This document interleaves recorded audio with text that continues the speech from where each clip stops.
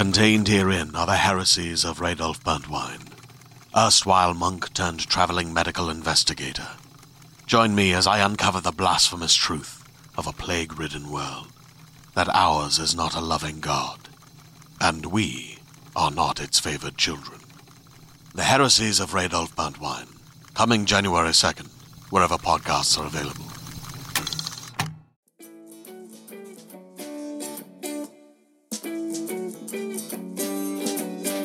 Good day, good people. My name is Brad King, and you are listening to the Downtown Writers Jam podcast, which is part of the Solid Listen Podcast Network. Max the dog and I are coming to you from deep inside the jam bunker, although today he is wandering around the house. He does not seem overly interested in what I have to say, which hurts my feelings a little bit, but it's also nice to not have a dog underneath my feet doing weird shit while I'm trying to talk. Great show today. Gian Sardar is on. Her second book is out right now. Take What You Can Carry. We had a fabulous conversation, and I'm really looking forward to you hearing from that. She studied creative writing at Loyola Marymount University and is the author of two novels, Take What You Can Carry and You Were Here. And she's the co-author of the memoir Psychic Junkie. And she lives in Los Angeles with her husband, son, and, as she said, her insane dog. We were very nervous that throughout the hour, our dogs were going to decide that they had some shit to say, which they didn't. We were very happy about that. Before we get to that interview, couple bits of business. As you know, the jam is out every Wednesday. Two things you can do to help us out. Tell your friends. Leave us a review wherever you listen to podcasts. Pop on over to the Facebook page. Leave us a review there. And you can head over to the Writers Jam and leave us a testimonial through the contact page. We have the video series, so when you're at the website, still a few more things you can do. The video webcast series. It's out on the Solid Listen Network YouTube channel, but we post them on our website. We have 3 or 4 more coming up. Mondays and Fridays are typically when we release those. You can always catch the audio right here where you're listening to podcasts. If you are looking to buy the books of anybody who's been on the program, click on the bookshop link while you're on our site, and you can do that. If you're looking for books to read, we have book reviews. We are posting the reviews of everybody we have on the program as fast as we can read them. You can sign up for our monthly newsletter, book recommendations, highlights, happenings around the web, all that good stuff. You don't have to do anything. That shit just shows up right in your email box. You can also support everybody on the Solid Listen Podcast Network. Click on that Patreon button, and when you do, commercial-free episodes, special happy hours, and bonus content from everybody on the web.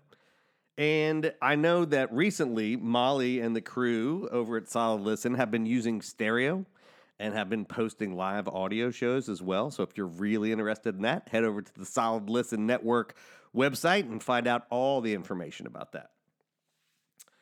So a thing happened yesterday that I don't know why it caught me off guard. Like it shouldn't. I mean, I don't really pay attention to this kind of stuff, so that's probably why it caught me off guard. But Kenny Mayne announced he was leaving ESPN. And if you are right now asking yourself, why in the shit is Brad talking about Kenny Mayne and ESPN, here's why. Years ago when I was at Berkeley, it was a 2-year program. I was a poor kid, got in, like I had to take out a shitload of loans. I think somewhere in the neighborhood of $40,000 or $50,000 for the 2 years. And that was just to pay for the school and my basic, like food, like basic living expenses. But I also worked a full-time job and a part-time job because life is more than food and school. So it was hard for me. Like, and I was bitter. I was bitter. That's a fair statement. I was bitter and angry. Particularly because part of the reason you go to Berkeley is, I mean, it was a top 4 graduate school at the program for journalism. And so you didn't really have to interview for jobs. Like all the big places came out to you. But you also had these opportunities. There was an Africa reporting trip, and there were just the big opportunities. But you had to figure out how to pay for that, for which there was zero chance I was going to get to pay for any of that. So my last semester, there was an opportunity. I don't even remember how long this thing was. In my head, it was a week, but it was probably a long weekend. It was the week before the Kentucky Derby. and there was a sports writing seminar out at Churchill Downs in Louisville, Kentucky. Well, that's a few hours from where I was from, and I thought, well, I can afford that. And I don't even know. My parents may have helped pay for the plane ticket or whatever, but I know that I saved up for it because I'm like, I'm doing something while I'm here. Didn't want to be a sports writer, but I was like, Appalachia, like horses, like it'll be good. So I go, and it was one of the most amazing experiences I ever had. Like I got to meet Baffert, not me, like everybody there. I got to meet Bob Baffert, who, before all his troubles happened, we got to go in the back and meet all the horses, like Silver Charm and like all the horses that were boarded there. We got to hang out with the jockeys. Like we got up at like 5 o'clock in the morning and like went into the little place where the jockeys eat and get ready for the day. We had full run of the whole place. And then we had these seminars throughout the day where we just had amazing writers coming out talking about what it took to tell stories. And one of the people was Kenny Mayne. And if you don't know Kenny Mayne's story, like essentially Kenny Mayne had the same career trajectory as me, only he was a little bit older. I mean, he had quit. He had done local television and had been trying to get on ESPN and basically had quit and had done everything from like, if I'm remembering, like garbage collection, like he was just doing anything. And like freelancing and like sending stuff to ESPN, and he was interviewed repeatedly, and like they never hired him, and he was literally getting ready to quit when he got his break. Now, if you don't remember Kenny Mayne 25 years ago, he went on SportsCenter, which, you know, the sort of heyday of it, it did not take itself very seriously. And in the context of these people not taking themselves very seriously was Kenny Mayne, who was absolutely batshit crazy. Didn't know him, you know, we'll say, like, did not know the most about sports, but he really knew how to tell a story, and he really wanted to do that. And he was going to do it his own way after struggling all those years. Like, he wasn't really going to stop doing that. He was either going to make it the way he wanted to or he wasn't. And for a long time, he didn't. Like, that's the reality that happens when you do that. So when he was out there, like, he told that story, and like for a kid that was working 2 jobs, you know, taking out loans, didn't really know if he was going to get a job. I was freaking out about getting a job the first day I got there because I had all these loans, and I was already thinking about like, how am I going to pay any of this back? It was comforting to have somebody like him tell that story and go, okay, like, you can make it. And I am quite sure he does not remember that seminar. But sitting with him as he was teaching us like how to read the betting sheets, how to bet on horse races, telling us stories about like his life and how he, you know, got to where he was just one of those moments that I just remember like, okay, like he did this, I can do, like this is possible. I mean, it's the thing people talk about when they say representation matters, right? Like here was this dude who looked like me who was talking about the struggles that it took to break in, and, you know, who struggled for a really long time and wasn't sure he was going to make it. And so when he announced that he was leaving ESPN and, like, his career with them was over, I didn't break down in tears, but, like, there was just that gut check moment of, like, one, I'm getting older, right? But 2, like, just remembering how important that was, because I've shared that story with young writers, and I don't mean people who are young, I mean people early in their careers, about that conversation and about just how much that meant to me at the time. And it stayed with me for 21 years as one of the most important things I've ever heard. And it's why, again, why representation matters and why we talk about this, but why also on the show, it's really important to me to bring in people who have, you know, different backgrounds and have gone through different kinds of things, whether they're fiction writers or nonfiction writers. Like letting people tell their stories, I think, is just so important because it's within those stories that we begin to see ourselves. And not that you have to see yourself in somebody that looks and sounds like you. It is comforting when you do that because you think, they did it, I can do it. But also, as we've talked about, like seeing your story in people that don't look and sound like you develops an empathy because then you go, okay, like I can understand things that maybe I couldn't before, didn't, or never thought about in that way before. So, you know, that happened. And as I was re-listening to Gian and I talking about this and like her journey, writing about her family, and really like this novel is sort of her way of looking at her mother and father's relationship and why that's important, you'll hear as we go through this.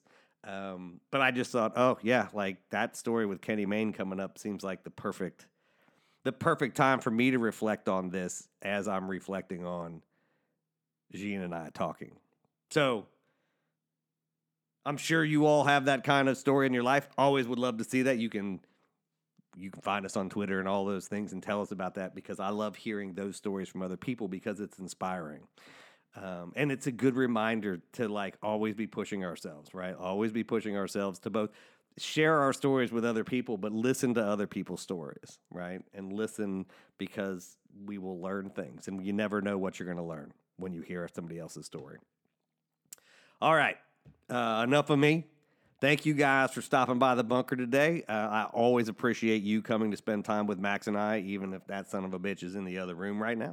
I hope that your day is going well. I hope you're taking care of yourself and all of that stuff. The mask mandate has been lifted, but I hope that we're still being empathetic and taking care of everybody around us.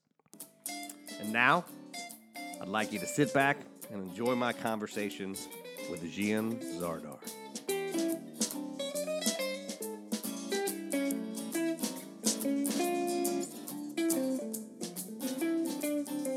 That's exactly.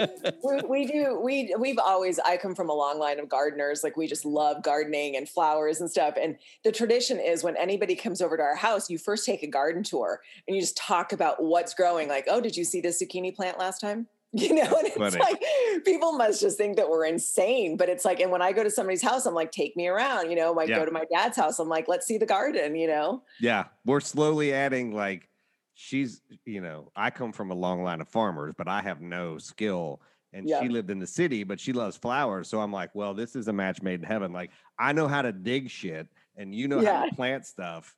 And so we're slowly like I'm like, well, it's going to look like an adult lives in this house. Like, people will walk in and be like, you're not married? I'm like, no, but I have the greatest friend of all time. That's awesome. We all need a friend like that. Yeah, it's, you know, I told my girlfriend, I'm like, well, you're just going to you're going to have to get used to the fact that my best friend has a room in my house and like she's got a garden in the back.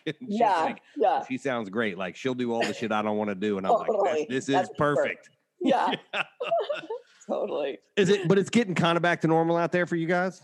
Yeah. I mean, whatever that means. Yeah. I think they opened up like indoor dining at a certain capacity, which is you know, I didn't really notice it because first of all, I love outdoor dining. LA is pretty lucky. We can do that all year round. Yeah. Yeah. So, I mean, it's not like we were lacking really in that department, but I mean, obviously a lot of restaurants have had a hard time with it. So you know, you definitely I've seen a lot more people out on the street lately. Yeah.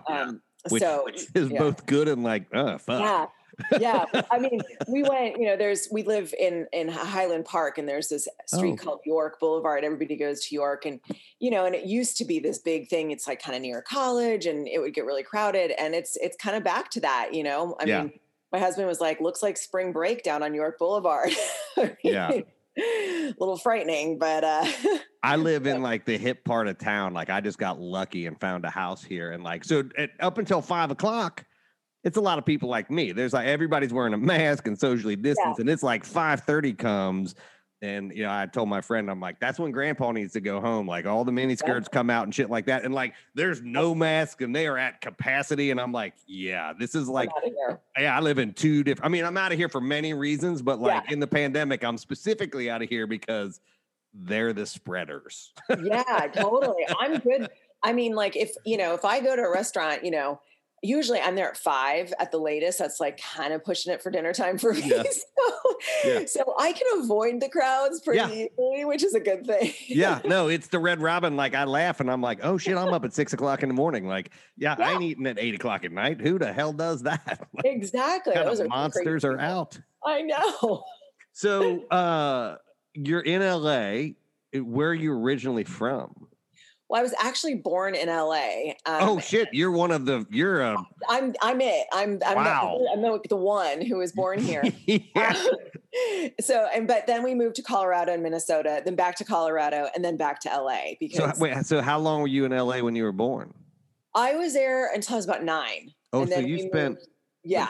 So do you have brothers and sisters? I have one brother who's here, and I have a half brother who's in Texas. Older or younger? My brother here is younger. My half brother is older, and yeah. Did you grow up with him, or was this like? Because I got a half sister that I found out about. Yeah, it's pretty much like that. Yeah. My book actually begins with a phone call with my dad where I was watching this show as a documentary of my family. Yeah. That I didn't know existed, and I called him, and literally the joke is he was like, "Well, I guess we need to talk," and I'm like, "What the fuck?" I tell my parents, I'm like, I don't ever start anything with "we need to talk," because that has traditionally in my family uprooted everything I thought I knew. Yeah, "we need to talk" is like, it's over. I apologize. Yeah. Well, how much older are you than your younger brother? Just 3 years. Okay. Not much. Were you guys close growing up? Yeah. I mean, and he's not far from. We're like pretty much all in the same neck of the woods. I mean, it's probably like a 45-minute drive now to everybody in my family. But yeah, he's getting married in October. No, but when you guys were kids, when you were young, were you guys close? Oh yeah. And I beat him up naturally. I mean, I was the older sister, so it's like he wanted to play with me. I didn't want him to play with me, but at the same time, the only ally I had, right, was him. Against parents and trying to get pets and stuff like that. I needed somebody on my side. What did your mom and dad do? My dad's an artist, and my mom was a probation officer. Well, that is an interesting coupling. Right? Oh, you have no idea. Yeah, they were opposites. They're not married. Go figure. Yeah. And these things happen. Yeah, exactly. But yeah, so my dad's an artist. My mom's a probation officer. I'm a writer, and my brother's a cop. So there was like, so there's no direct line to any of that stuff. Right. No. I mean, not at all. There's no correlation. I mean, totally random, right? Oh, that's hilarious. I mean, some people go through life and they're like, I don't really know how this happened. Like, it's sort of comforting to also go, well, I can see it. Yeah. This one and this one, and then this one and this one. Yeah. Did that make for a weird dynamic growing up, or is that just a thing that like kind of happened? Yeah, my dad and I are very close and we're very similar. So that just made sense. He's the creative one. I was the creative one. My mom and my brother were closer, and I think they just, jived off of Law and Order and whatever, and so, I mean, it's all been interesting dynamics, right? I mean, every family has that, sure. but for sure there's, there's definitely like my dad and I are the crazy ones in the family. I mean, we are. We embrace the crazy. I mean, I don't think you can be artistic and creative and not, right. Because so much of that is like trying to make sense of chaos. Like the world is chaos, and an artist is trying to find some through line meaning in a thing that doesn't naturally have meaning, right? Like you're sort of imposing a meaning on the thing that you see, and that's fucking bizarre. Yeah, and then you've got the law enforcement side, which is like trying to tame the chaos, right? And has a very black and white view of the world. Right, exactly. And me, I'm just like, I would love to study the bad guys if I can. Like, put me in, those are my friends. I mean, not really, but I mean, maybe, who knows? I don't care. But nuance is part of creativity, right? Of like, course. One of the things that I know we've talked about a lot on the show, because people have vast experiences, and when you talk about when you talk about law enforcement and things like that, like I think we're going to look back on this time as like a barbaric time, not because people are bad, but just because what makes people act in criminal ways, I think is based in a lot of anxiety and trauma and like mental, like whatever, like, and we treat it very much like bonk. And so it sort of makes sense that those two things exist in the household together. It's like both we have to keep society safe, but also like, what does that mean for society? Yeah, definitely. Must have made dinner fun as hell. Oh yeah. Yeah. Well, and especially now it's like, you can just, you can see it's like, we've got the very normal side of the family and then the crazy side of the family arrives, and it's just, I mean, it's fun. I mean, especially for the spouses, right? Cause they get, they're front and center of like the circus. Yeah. Without all of the trauma that went into the 30 years leading into that. Totally. Yeah. Just fresh eyes, not jaded. Yeah. It's so fascinating. I mean, I think one of the reasons that I love doing the show is that I tell people, like, I can sit down with a writer, you and I don't know each other, and we can talk about this stuff. Cause I think writers naturally are always trying to unpack this stuff. Like we're very comfortable with like saying, okay, this is really not healthy. Like, no, let's look at it. And what does it mean? Yeah. Yeah, I mean, that's part of the job, right? Is to be able to break it all down and to at least want to, attempt to break it down. Yeah. Yeah. And to make meaning out of that stuff. So you're creative growing up. Like, does that mean I always ask this question, like, are you like the arty kid? Are you in theater? Like, who are you in school? Oh, I wanted to be in theater so badly. No, I wanted to be a lot more disturbed, I think, than I was. Like you were trying hard to be emo. I was really hoping for more issues. I didn't have as many as I was aiming for, but I think I did a good job anyhow. But I was definitely, when I went to college, I started off as a psychology major, and then somehow got roped into the English department. And into writing. And it was like, I just knew that was where I belonged. And I had one of the professors at my college say, you're meant to be in the English department. So I abandoned the psychology thing and went for that. But then I also was trying to do theater at the same time. Absolutely zero skills, zero. I mean, the enthusiasm is there, but that just doesn't always translate on the stage. Yeah. So, no, in fact, I feel like it doesn't at all. No. Judging from my own experience with that, I'm like, I'm going to do this. And they're like, you're not. Actually, just yelling. Like, what are you doing? We were actually, that's exactly what I did. So the one play that I got cast in, I think I was the Mariner in The Tempest. And I'm pretty sure I had 1 or 2 lines. Maybe, I mean, I wasn't trusted with more than that. And I still have nightmares about getting them wrong. But my only stage instruction was to like run across the stage like a chicken with my head cut off. That was it. I did it. I excelled, and I'm sure I probably messed it up in some way. But in your head, you're like, nailed it. That. I was the best chicken with my head cut off. It's, it's interesting. So why did you go into psychology? Because I already have a theory about you. Why did you go into that? Oh, good. I don't know. I mean, I always just was fascinated by human behavior, I think. And, it's probably the same thing that made me want to be a writer was to try and get to motivations and understandings and to really, I mean, I love stories about people, but also I'm the kind of person that people will tell things to. Yeah. And that was always, like send me into a bar. I'm stuck in the bathroom forever as somebody's telling me about everything. Same with grocery store checkout lines, and I love it because I'm, secretly making a note of everything and, hoping to remember them and write them down at some point. Right. We steal people's souls and use them in our own art. Yeah. Yeah. But I mean, like you understand like those are the same things, right? Like psychology and writing are the same thing. Totally. So what is it that you think what do you think clicked with the writing in college that not in psychology? Like, what was it that you were like, well, now I have to put this on the page? I think it was just the creative aspect. I think I needed that still. I don't know how creative you want to get if you're a psychologist. Yeah. I mean, I don't know. There's probably a good one, probably not a lot, but a bad one would be like, well, let's see what we can do with this person. Yeah. Okay, a little experiment here. Yeah. No, but I think I fell in love with words for one thing, and so there was just something about, certain words and like, I love, I don't even love poetry. I do love poetry, but I don't seek it out. But when I'm reading fiction, I respond to the interesting word choices or the arrangement of a sentence and stuff. Yeah. So there was something just about the actual writing process that I just loved that I couldn't get in psychology, obviously. But, the stories and the process is really interesting. But I mean, if writing didn't work out, I mean, I think I would probably have gone back to school, and probably gone the psychology route. Are you ready to shop? Rakuten's Big Give Week is back.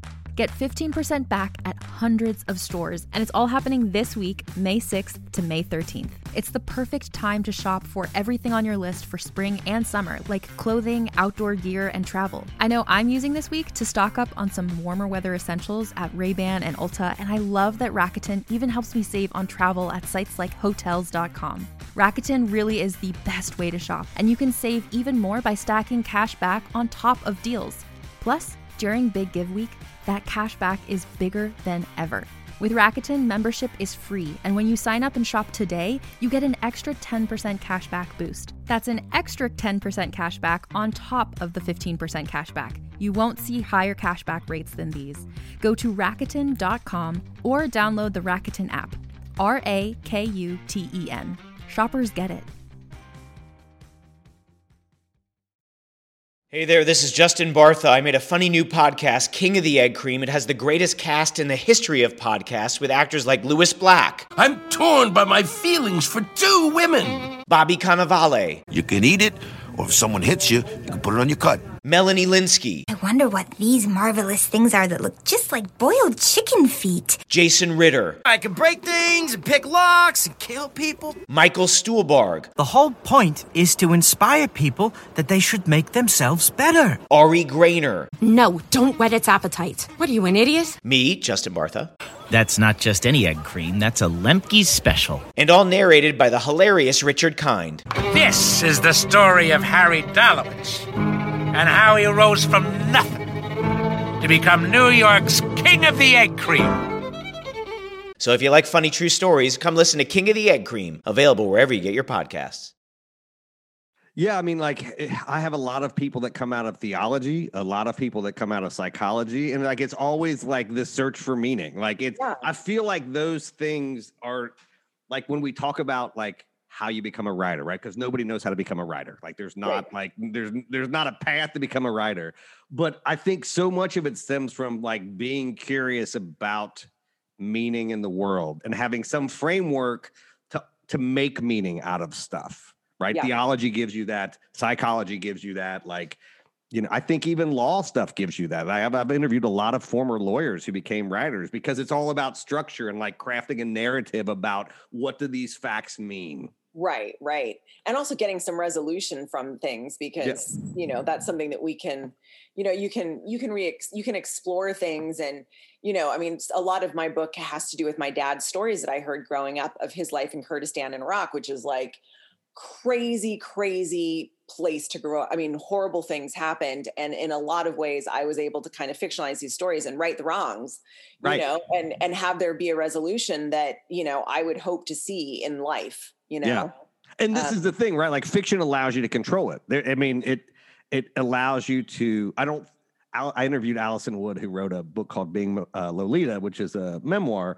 And you know, she said more eloquently than I will say here, which is that writing isn't therapy. Writing doesn't cure trauma. Writing allows you to retake your story and to frame the story the way, you know, obviously hers was a memoir, but like it allows you to control a thing that you did not control. Yeah, absolutely. Definitely. And I think like when you tie that to psychology, that's why I always think it's interesting. There's so many people that I've interviewed that like sort of either came out of that or had degrees in that or whatever. And it's like, yeah, it feels like the most natural progression to me. Absolutely. Yeah. I mean, and, you know, especially you look at like suspense writers and stuff who are, you know, dealing with these like, you know, crazy characters and like really trying to get in. I mean, you know, how close were they to becoming a psychologist, you know, to understand, you know, you have a fascination with certain personalities or certain disorders or, you know, it's, I definitely, if I had another chance right now, I think I would be doing that. Yeah. You know, I mean, for sure there was like some fork in the road at some point where all of a sudden I was like, words, I like words, you know, but, you know, but I was really close to going the other way. Yeah. And like, honestly, like maybe I have this all the time. I'm like, there's like 4 things that if I could have been able to do all of those, I feel like I'd be a better writer because I would know things that like, or I don't even know is the wrong word, but like have a framework for those things. And I'm like, I can explain this or understand it better. Yeah. And that helps me craft a story better. Yeah, exactly. No, you know, the one really great thing about being, because I am a little bit obsessive, is the one great thing about it is that I do kind of delve into different, you know, subjects. And I really get into them. And it's kind of like, you know, studying a new thing every so often, you know, and I mean, I did that with like fig trees, for instance. I don't know if I'm ever going to write something about fig trees, but at one point I knew almost everything I could possibly know as an amateur fig tree appreciator. I don't know what the word, you know, I mean, and so I'm definitely into learning as much as I can about things. So yeah, I mean, all the different careers would have helped me as a writer. Yeah. And I think that's part of being a writer too, is that's the other thing is that you have to be deeply curious about and I say deeply, specifically, like not just like, hey, tell me about this thing, but like, oh my God, tell me about this thing. And now what are the 50 things I can read about this? And who else should I talk to about this? And like, you're the worst person at a dinner party, because if you ever meet somebody that does that thing, they're not getting out of the corner. Nope. No, gosh, no. No, one of my worst experiences, well, I shouldn't say worst experiences, but one of my most missed experiences was I was on a plane. It was going to be going across the Atlantic. And so naturally I got in my seat, popped an Ambien, and then happened to talk to the guy next to me who was an antiques dealer. And all I wanted to do was talk about antiques. And all of a sudden, like, I saw 2 seatbelt signs and like everything started splitting. And then I woke up and I was like, oh, I missed everything. I was going to learn all about being an antiques dealer. When my writing partner and I had finished our first book, and I really wanted to write a book on the Jet Propulsion Lab, which is the group that does everything but man stuff. So anything that's not man stuff, the JPL does. It's basically the kids in shop class that you knew who like blew shit up, right? They went and worked for the JPL. Right. And I'm fascinated by that. And it was at the sort of height of string theory and dark matter. And I was on a plane and I dumped out my book, my backpack, and it had all these magazines and stuff. And the guy sitting next to me had worked at the JPL.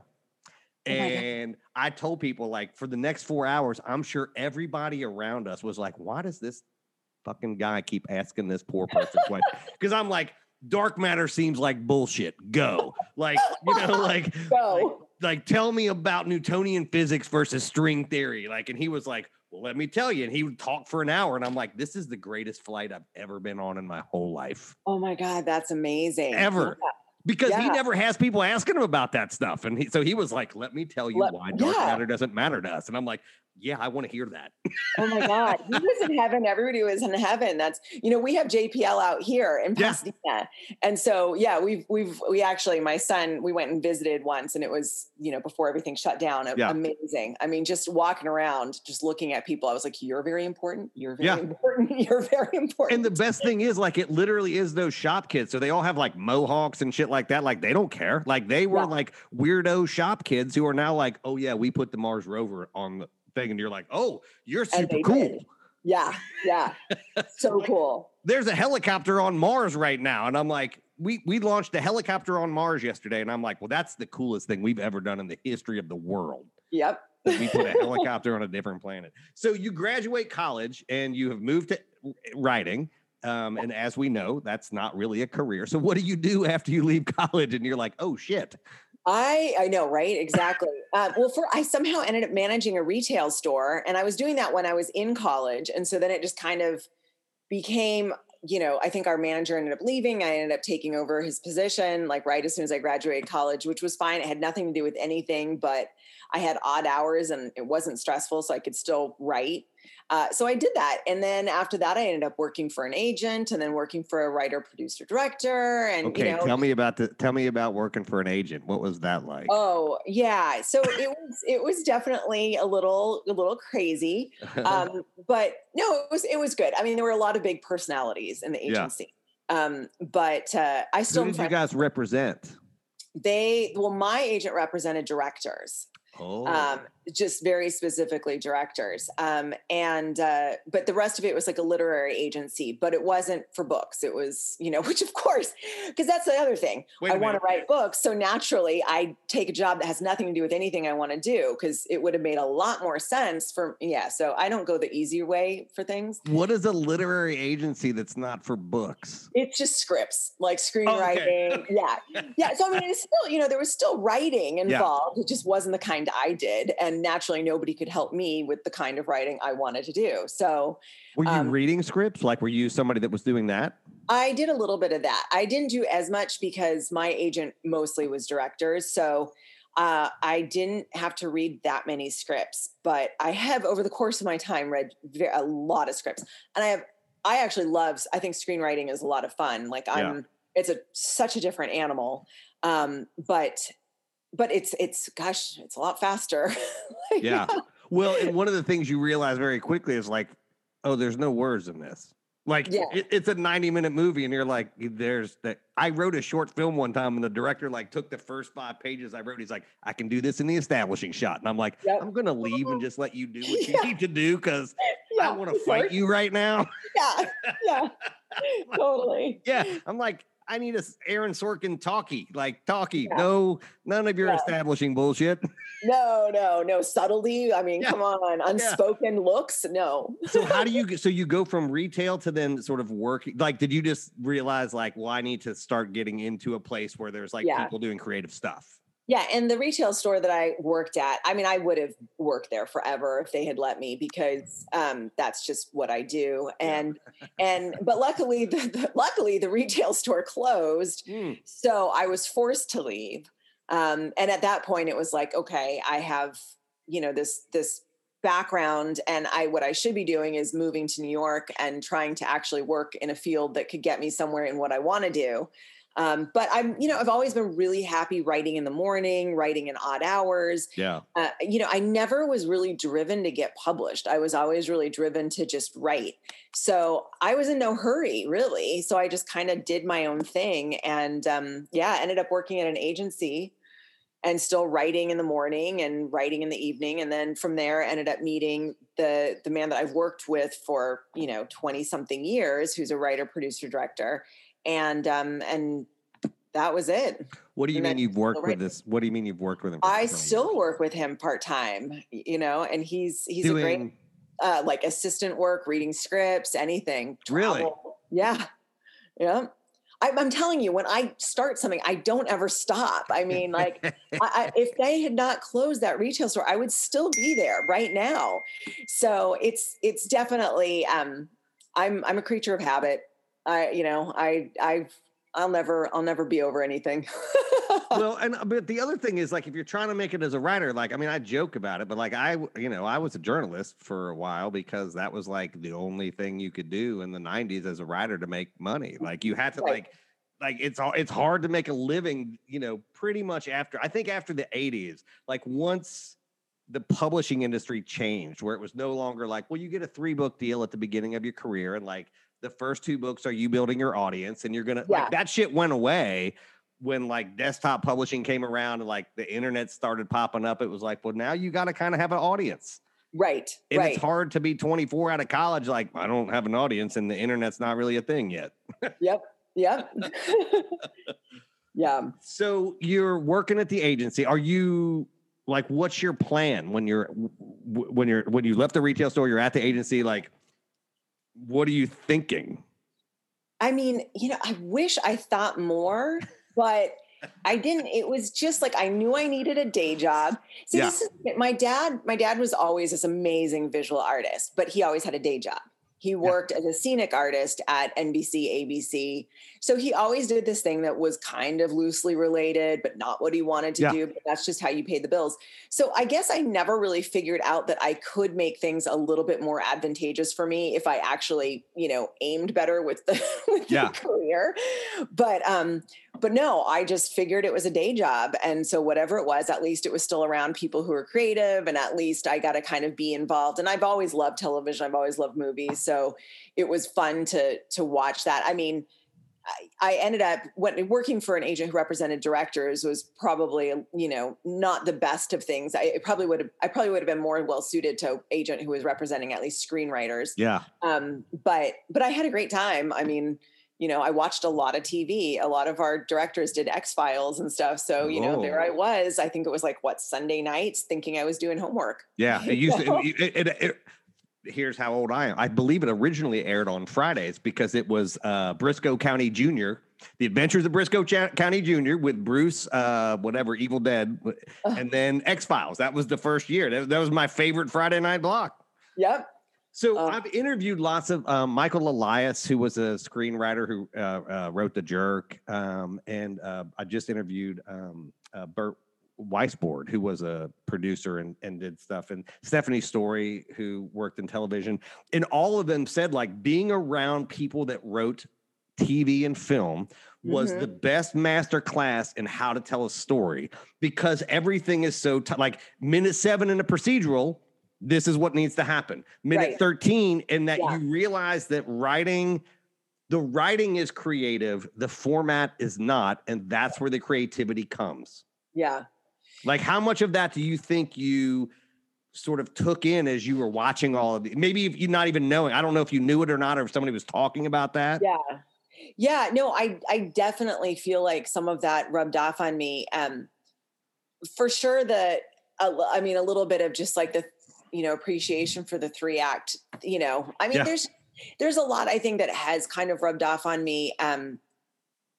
I know, I think I learned more about screenwriting just accidentally, trying to, just reading scripts and also, of course, hearing people talk about things and getting notes is like, a little crash course and everything. When you get notes on something you've written, it's like, now I get it. Yeah. You never learn from the compliments, do you?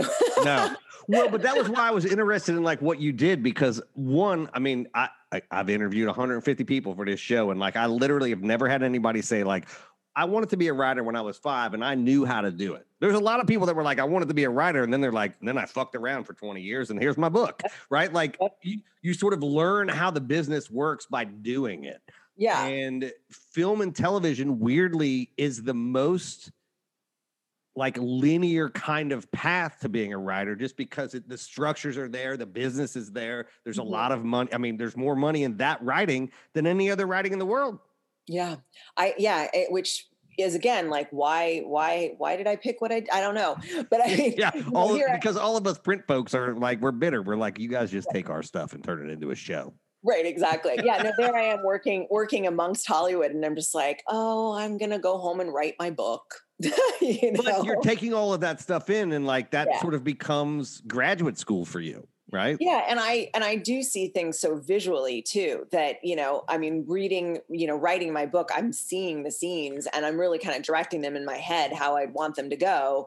It's just a very much longer way of writing the scene for me. Yeah. But like, and here's the part of the program where I play psychologist. Like your dad's a visual artist. You go work in a visual medium to figure out how to do what you want to do. You are your dad's daughter. Like this all makes sense, right? Like it all makes sense. Like, do you think about that? Like, do you recognize that like, I ended up in these things because that was the familiarity. For sure. And it's what's interesting too, is my aunt on my mom's side. So my mom's a probation officer, my aunt, her sister is a poet. So there's some creative stuff on both sides, but my dad is the only creative out of his entire family. The rest of them are all like his, we have a doctor, an engineer, and then some political activists and stuff. And then there's my dad who, somehow came out the artist. And so I'm definitely fascinated, like what made each of them into what they were. A little bit of nature, a little bit of nurture, but I think if there is some kind of, whatever it is, I have it on both sides. The creative thing is definitely on both sides. And I even heard stories that my grandmother my Minnesota grandmother, the one on my mom's side, she wanted to be, I think, an English teacher or a writer when she was younger. But, she grew up on a farm. She didn't have a choice. Yeah. So she was a woman like at that time, like exactly. Yeah. So I think it probably stretches back even further than I realize. Yeah. And like poetry really is the sort of, in terms of like the written word, is the visual written word. Yeah. Definitely. How do I use this one word to paint a picture is like totally. It's part of the reason I don't like poetry, but like when I come across good stuff, I used to host a reading series that I called everybody but poets. So I was like, anybody can come here but poets, because there's poetry readings everywhere. There's not just like random readings for everybody else. Like exactly. But when you get somebody that's good at that and you hear it, you're just like, son of a bitch. Like like when I don't know if you saw I forgot her name, but the young woman who did the poem at yes. Oh my gosh. I watched that and I was like, well, I like Amanda that Goodman, Amanda Goodman, something like that. I just watched it and was like, holy shit. Like, I hate it when young people have more talent already than I'll ever have in my whole life. I know. I was like, well, she's got something figured out here. Right? Like, I'm going to buy all of her stuff forever because it's all going to be better than anything I do. I know that was, watching that, I was like, that moment just, and I mean, how many people decided they wanted to be a poet after seeing that? I mean, unfortunately, how many people decided they wanted to be a poet after this that? is both a positive and a negative. So you're doing it. So when do you decide that you're going to write, but also it might be nice if something gets published? I know. Well, so are we still waiting for that? I know you have books out. Like, yeah. Well, I still would like to. Yeah. So a friend of mine was addicted to psychics. And when I say addicted to psychics, I mean like couldn't stop calling psychics, racked up tons of debt. And so had kind of said she should write a memoir. I'm the writer. I'll write it with her, And so we kind of got like a chapter of that done, and she's a go-getter. I'm not. Like, you put me in a room with an agent who represents writers, I'm probably going to be like, oh, I love books, and that's it, And so I'm not the person who's going to further or even start my career, but she was that person. So I think she approached him. She was at a party. She told him that she had a book idea for him, or a book, whatever, I think a chapter. He was like, great, send it to me. Didn't think anything of it. And then actually read it and thought it was great. And so she's the reason that we actually got the first book published. And that was her memoir. So obviously I didn't have that much creative license. Right. Because it kind of was her life. But don't understand that, because the writing of the thing is still important. Like, yes, everybody's got a story, but like, you've heard people tell terrible stories of interesting things. Yeah. And she, exactly. And so I think there needed to be some lightness with it, because she was addicted to psychics, which is kind of funny, kind of tragic. And so we wanted it to be a little bit of a mix of both. Yeah. And also predatory, right? Like that is part of a predatory underlying thing that happens. I don't know if everywhere, but definitely in America. Oh yeah, for sure. Yeah, definitely. There was a lot of scamming happening, a lot of, so she got me started on that. And then, at the same time I was writing something else, and then kind of went from there, and then figured I would just, I wrote another book. Stop. So you're kind of writing something else. I feel like that is a summary of a story. So I was writing a story. Yeah. No, I wrote another book that didn't end up getting published, I should say, but then did start writing another one. Was it a novel? It was a novel, and nobody wanted it, but so you shopped it. Yes. Yeah. So, but I feel like, just so you know, like, I don't know how many writers you talk to, but like, every writer's like their first book, their first novel, one, it takes 10 years to write. Two, it's always like the fifth book they've written, whether they've rewritten the same book 5 times or whether they have a bunch of other books in, like, that, right? Yeah. And it's also, I feel like it's also usually the most like autobiographical, so it's like, you kind of got to get that out of your system so that then you're free to move on and invent more stuff. Right. So then I did start inventing stuff. So my last novel, You Were Here, I started writing that one, and that one took me probably on and off like 8 years. Something like that, mostly because it was off most of the time.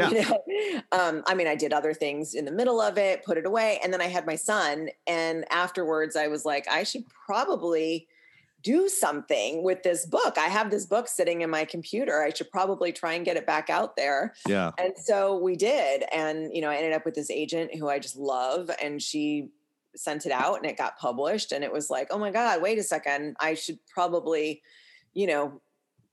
make more of an effort at this whole career thing. But it's also 8 years, right? Like, I mean, I cannot tell you how many times I've talked to people, and 10 years is like a thing. It's like a real thing to do. And tell me, you may disagree with this, but people have told me, like, because I do nonfiction, and they've said the only way to learn how to write a novel is to write a novel. You can sit through every class you want to, you can read every book about it, but until you've sat down and wrestled with that thing, you don't really know what you're doing. And the worst part is, it doesn't help you with the second one. No, it really doesn't. Or the third. So if you want, it's why writers are drunk and divorced and miserable. I know, right? I know.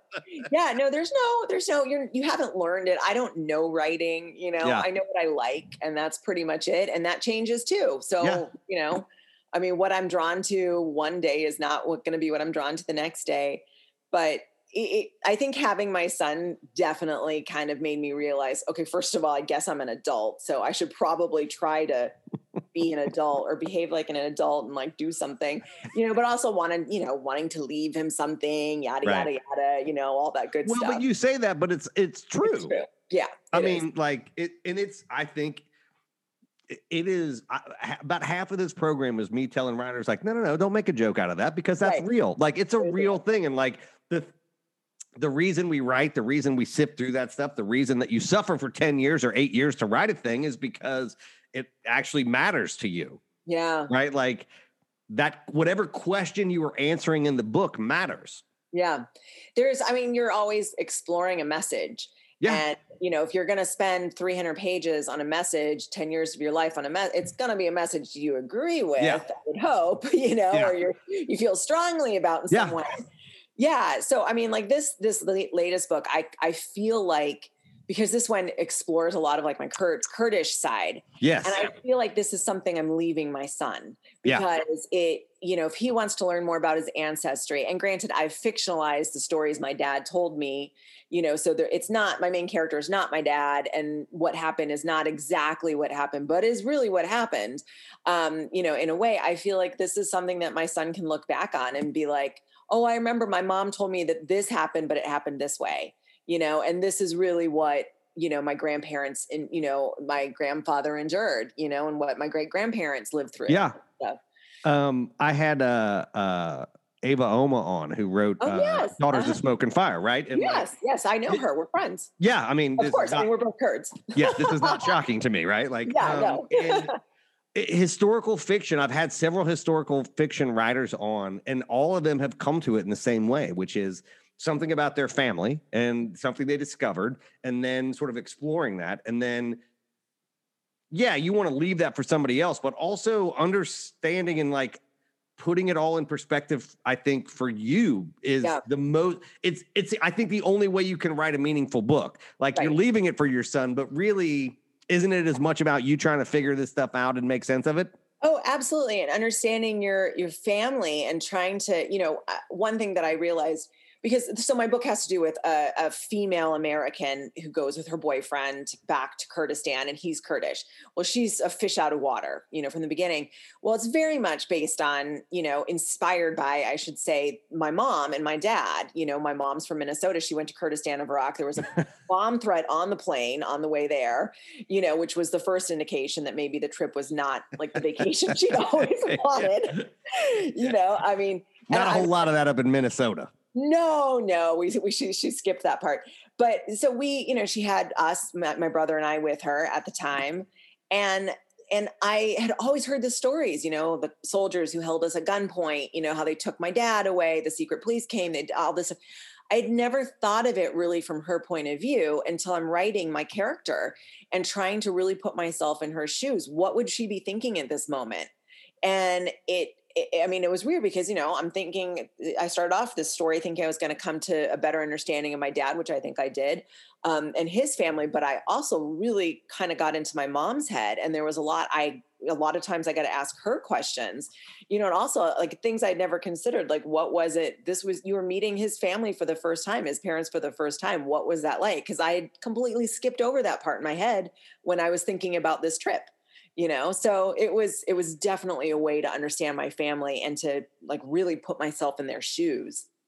Well, and I'm going to now speak for you. And so tell me if I'm completely wrong about this. Go ahead. But also like as someone who having an ethnicity, but you grew up in America, right? So like, and we very specifically in America, like the Kurdish people, like we have a very specific view of what the Kurdish people are, right? Yeah. And it comes out of two wars.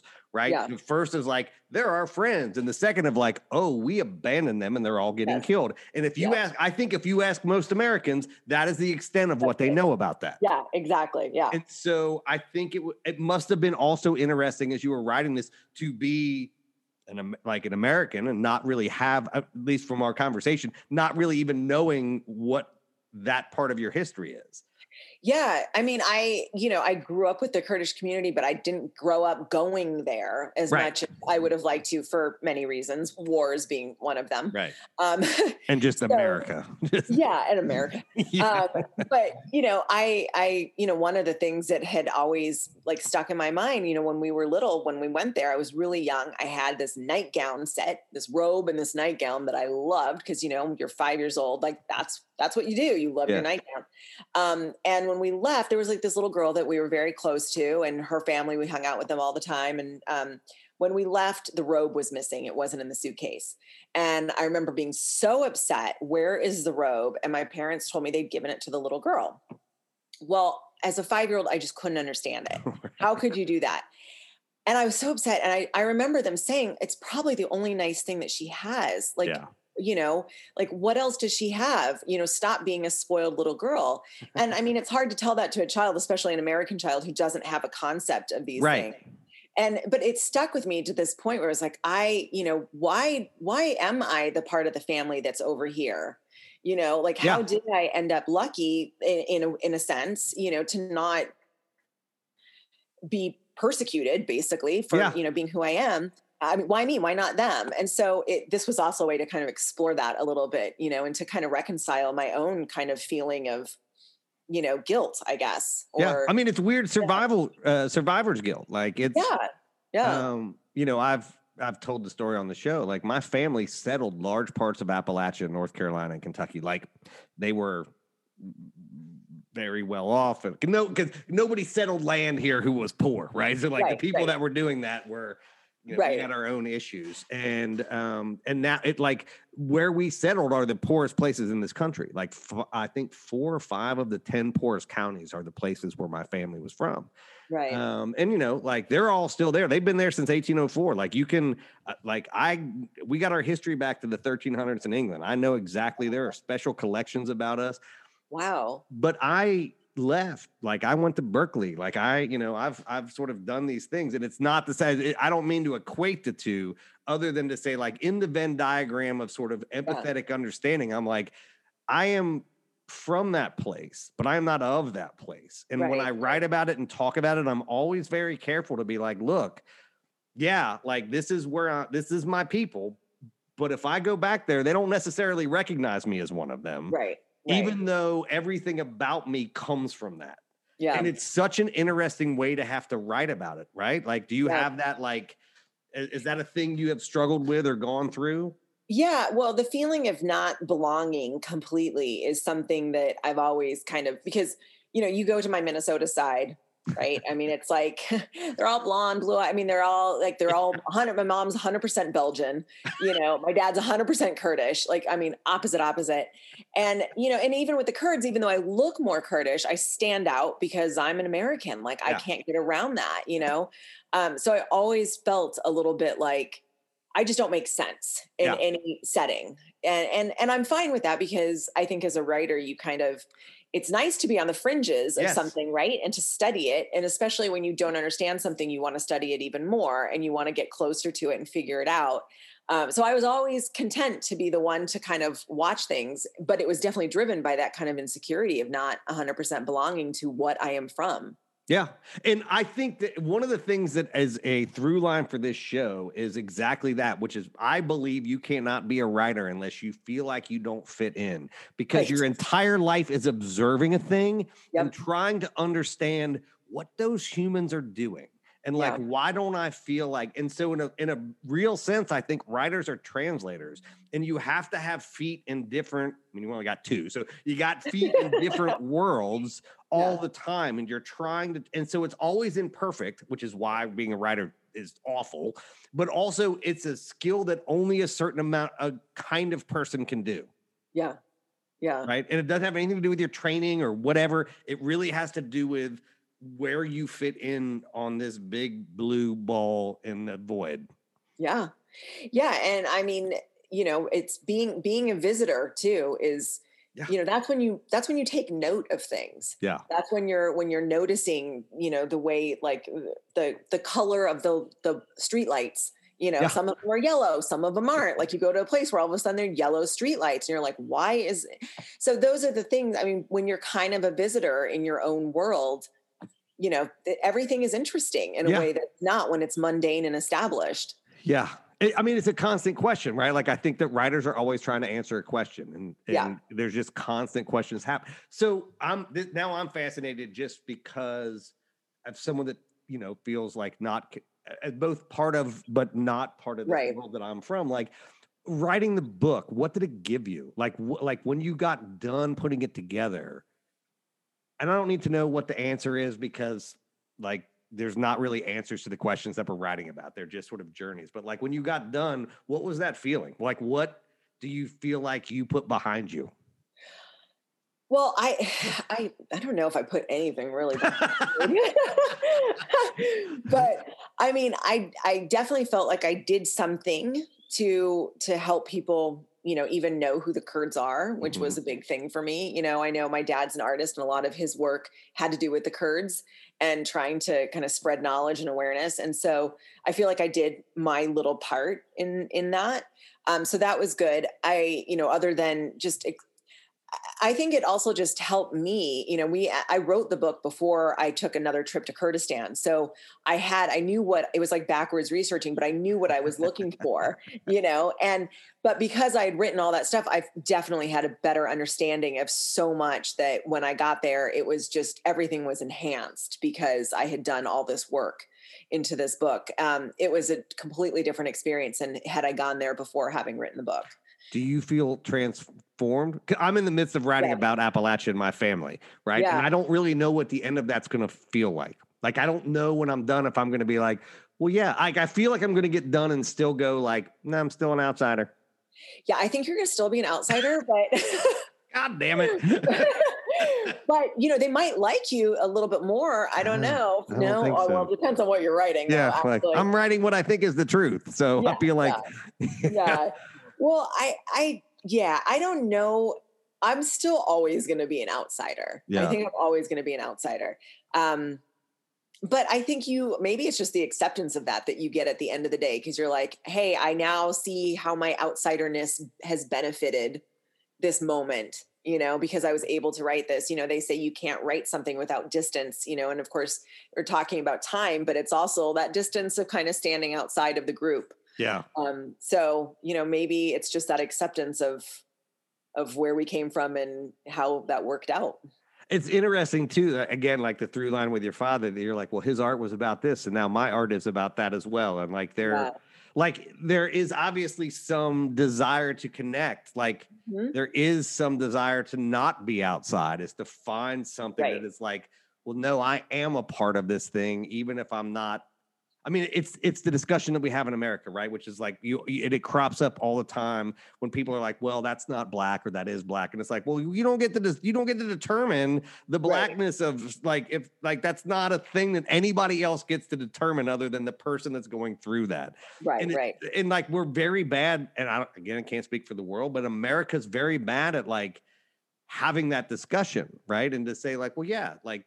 You're part of this Kurdish thing, and it may not be what somebody says is whatever authentic or whatever the word people use, but like it is a part of who you are, right? It is a very big part of the sort of way that you see the world. Mm-hmm. Yeah, and also I just have always had such tremendous respect for my father and what he went through that I think he's somebody that I've wanted to emulate over my life, so because I watched what he went through with being a Kurd and seeing the genocides happen over and over again and seeing this and I have family that was killed. I have, and I was, even though I didn't grow up speaking the language because I wasn't taught it, and so I definitely felt like an outsider there. I was always close to the Kurdish community and I loved all my family. And so I think the desire to help was there from the beginning, even in like little food drives and things like that we would do during the different wars. But then this was not only a desire to help and to spread awareness, but also just to pay tribute to my dad because he, what he's gone through and the fact that he is still such an amazing person who's like, come on in, let me feed you is just a huge life lesson to me. And so that's something that I wanted to share. And, hopefully like that's the kind of thing that my son will also get from the book. Yeah. It's so amazing how tied this country is to the Middle East, and how, just absolutely nothing that we know about, right? Like it's just not part of the daily conversation. And like the more you delve into the inner workings of how we operate, I only know since I've been here, but like since I've been here, Middle East has been really important. And like I'm guessing if you ask most people on the street, what are the countries? Yeah. Is like nobody's gonna have any idea. And like the Kurds are they're just that is a word that gets used in the media that that people just don't understand. Absolutely. And having had some authors on now talking about that is part of the reason I wanted to have you on. Like, it's just such an important part of like this country. Yeah. Like in the sort of imperialism and colonialism. And like, we do not think about these things on a daily basis. No. And the consequences of that are that lots of people are getting killed. And still somehow love us, which is the crazy thing. I mean, particularly after this last round of bullshit. I know. And I mean, they're like, I love America. I love the United States. God, and I'm like, I'm so sorry. I'm so sorry. Oh, okay. You do. Okay. You do still love us. Okay. Yeah. I mean, but it also, it also lets you realize like, well, how bad must the rest of it be? If we're like literally we're still the best hope. Yeah, like the last administration literally just leaves the Kurdish people to be massacred, and the fact that people would still even be like, "You're still the best hope." It's like this is not a thing we should be proud of. No, right? No, it's not. And but I mean, and I think that's the one thing I do know is that a lot of people's understanding of who the Kurds are is that they're the people that we've betrayed recently. Yeah, and so repeatedly. It's evergreen. It goes back. Yeah. There's a history of it for sure, but they're kind of aware just of the latest one. And so, the book touches on a little bit before that as well. Yeah. But it's still, there's still a very little understanding. Like when I tell people that Kurdistan has snow in the winter and that, there's, green trees and waterfalls. And it looks a lot of the landscape of where I was looks a lot like California. Yeah. And that's something that nobody, a lot of people just can't even believe. I post pictures from my trip and people are like, that's the Middle East. Yeah. They're preconceived ideas of, sand dunes. They forget that like up until the 70s, like Iran and Iraq were, they had their cities. They were major capital places. Like these were, it's the wars that made that go away. Right. Like it is not the memory, the sort of institutional memory that we have here is so very short. Yeah. And it's one of the reasons that I love the program. It's one of the reasons I love having writers on, because the other thing that we do is provide a longer term institutional memory of those things and go, what is today was not necessarily what yesterday was. Yeah. And you pass down, trauma as well. Yeah. You pass down a lot. Through the stories, through the memories, through the behavior, through everything. And so there's a lot of generations of hurt that, everywhere, obviously, not just in Kurdistan, obviously where you are but no, that's one of the things I love about being a writer is just so that I can open a door to a world that somebody, it's not anybody's fault that they didn't realize that this Kurdistan could look like this. That's just how life is and what we've been exposed to. And so I'm just happy that I can expose people to a different side that maybe they wouldn't have found in a news article, Yeah, right. It's so I saw that I immediately thought of the things they carried. Like before I've even seen the book, I'm like, oh, yeah. Like, is this are we thematically in a title thing where I'm like, oh, I feel like I might know what I'm about to get myself into. Yep, you are. Mm-hmm. And this is why writing titles is so important. Well, it has been fantastic. I've been looking forward to this. Thank you so much for spending an hour with me. And I'm glad that our dogs were not insane. No, I know. It's not over yet. Any second now, he's going to attack something. But. Well, you guys have a great rest of your day, and I really hope we can do this again soon. I cannot wait to read this book. Thank you. I've had a great time being on here.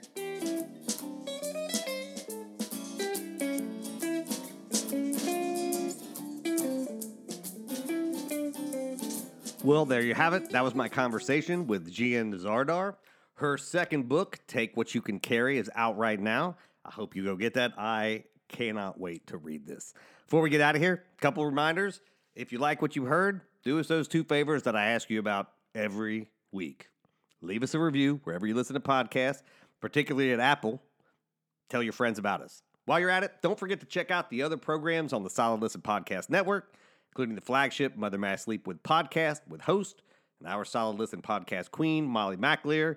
Also, if you head on over to the Solid Listen Network website, you will see all the audio programs that we now have going on. There's so much content, I can't even tell you about it because we would be here all day. Don't forget, we also got the video podcast coming out on the Solid Listen Network YouTube channel. Those come out basically every Friday and Monday. They are truncated versions of this, generally around books that are coming out right now. Or you can catch the audio of that right here on this channel. And the jam is out every Wednesday. To make sure that you don't miss any of that, subscribe wherever you listen to podcasts. And remember, you can always catch us on Twitter and Instagram at The Writers Jam. Until the next time, I will see you around the internet.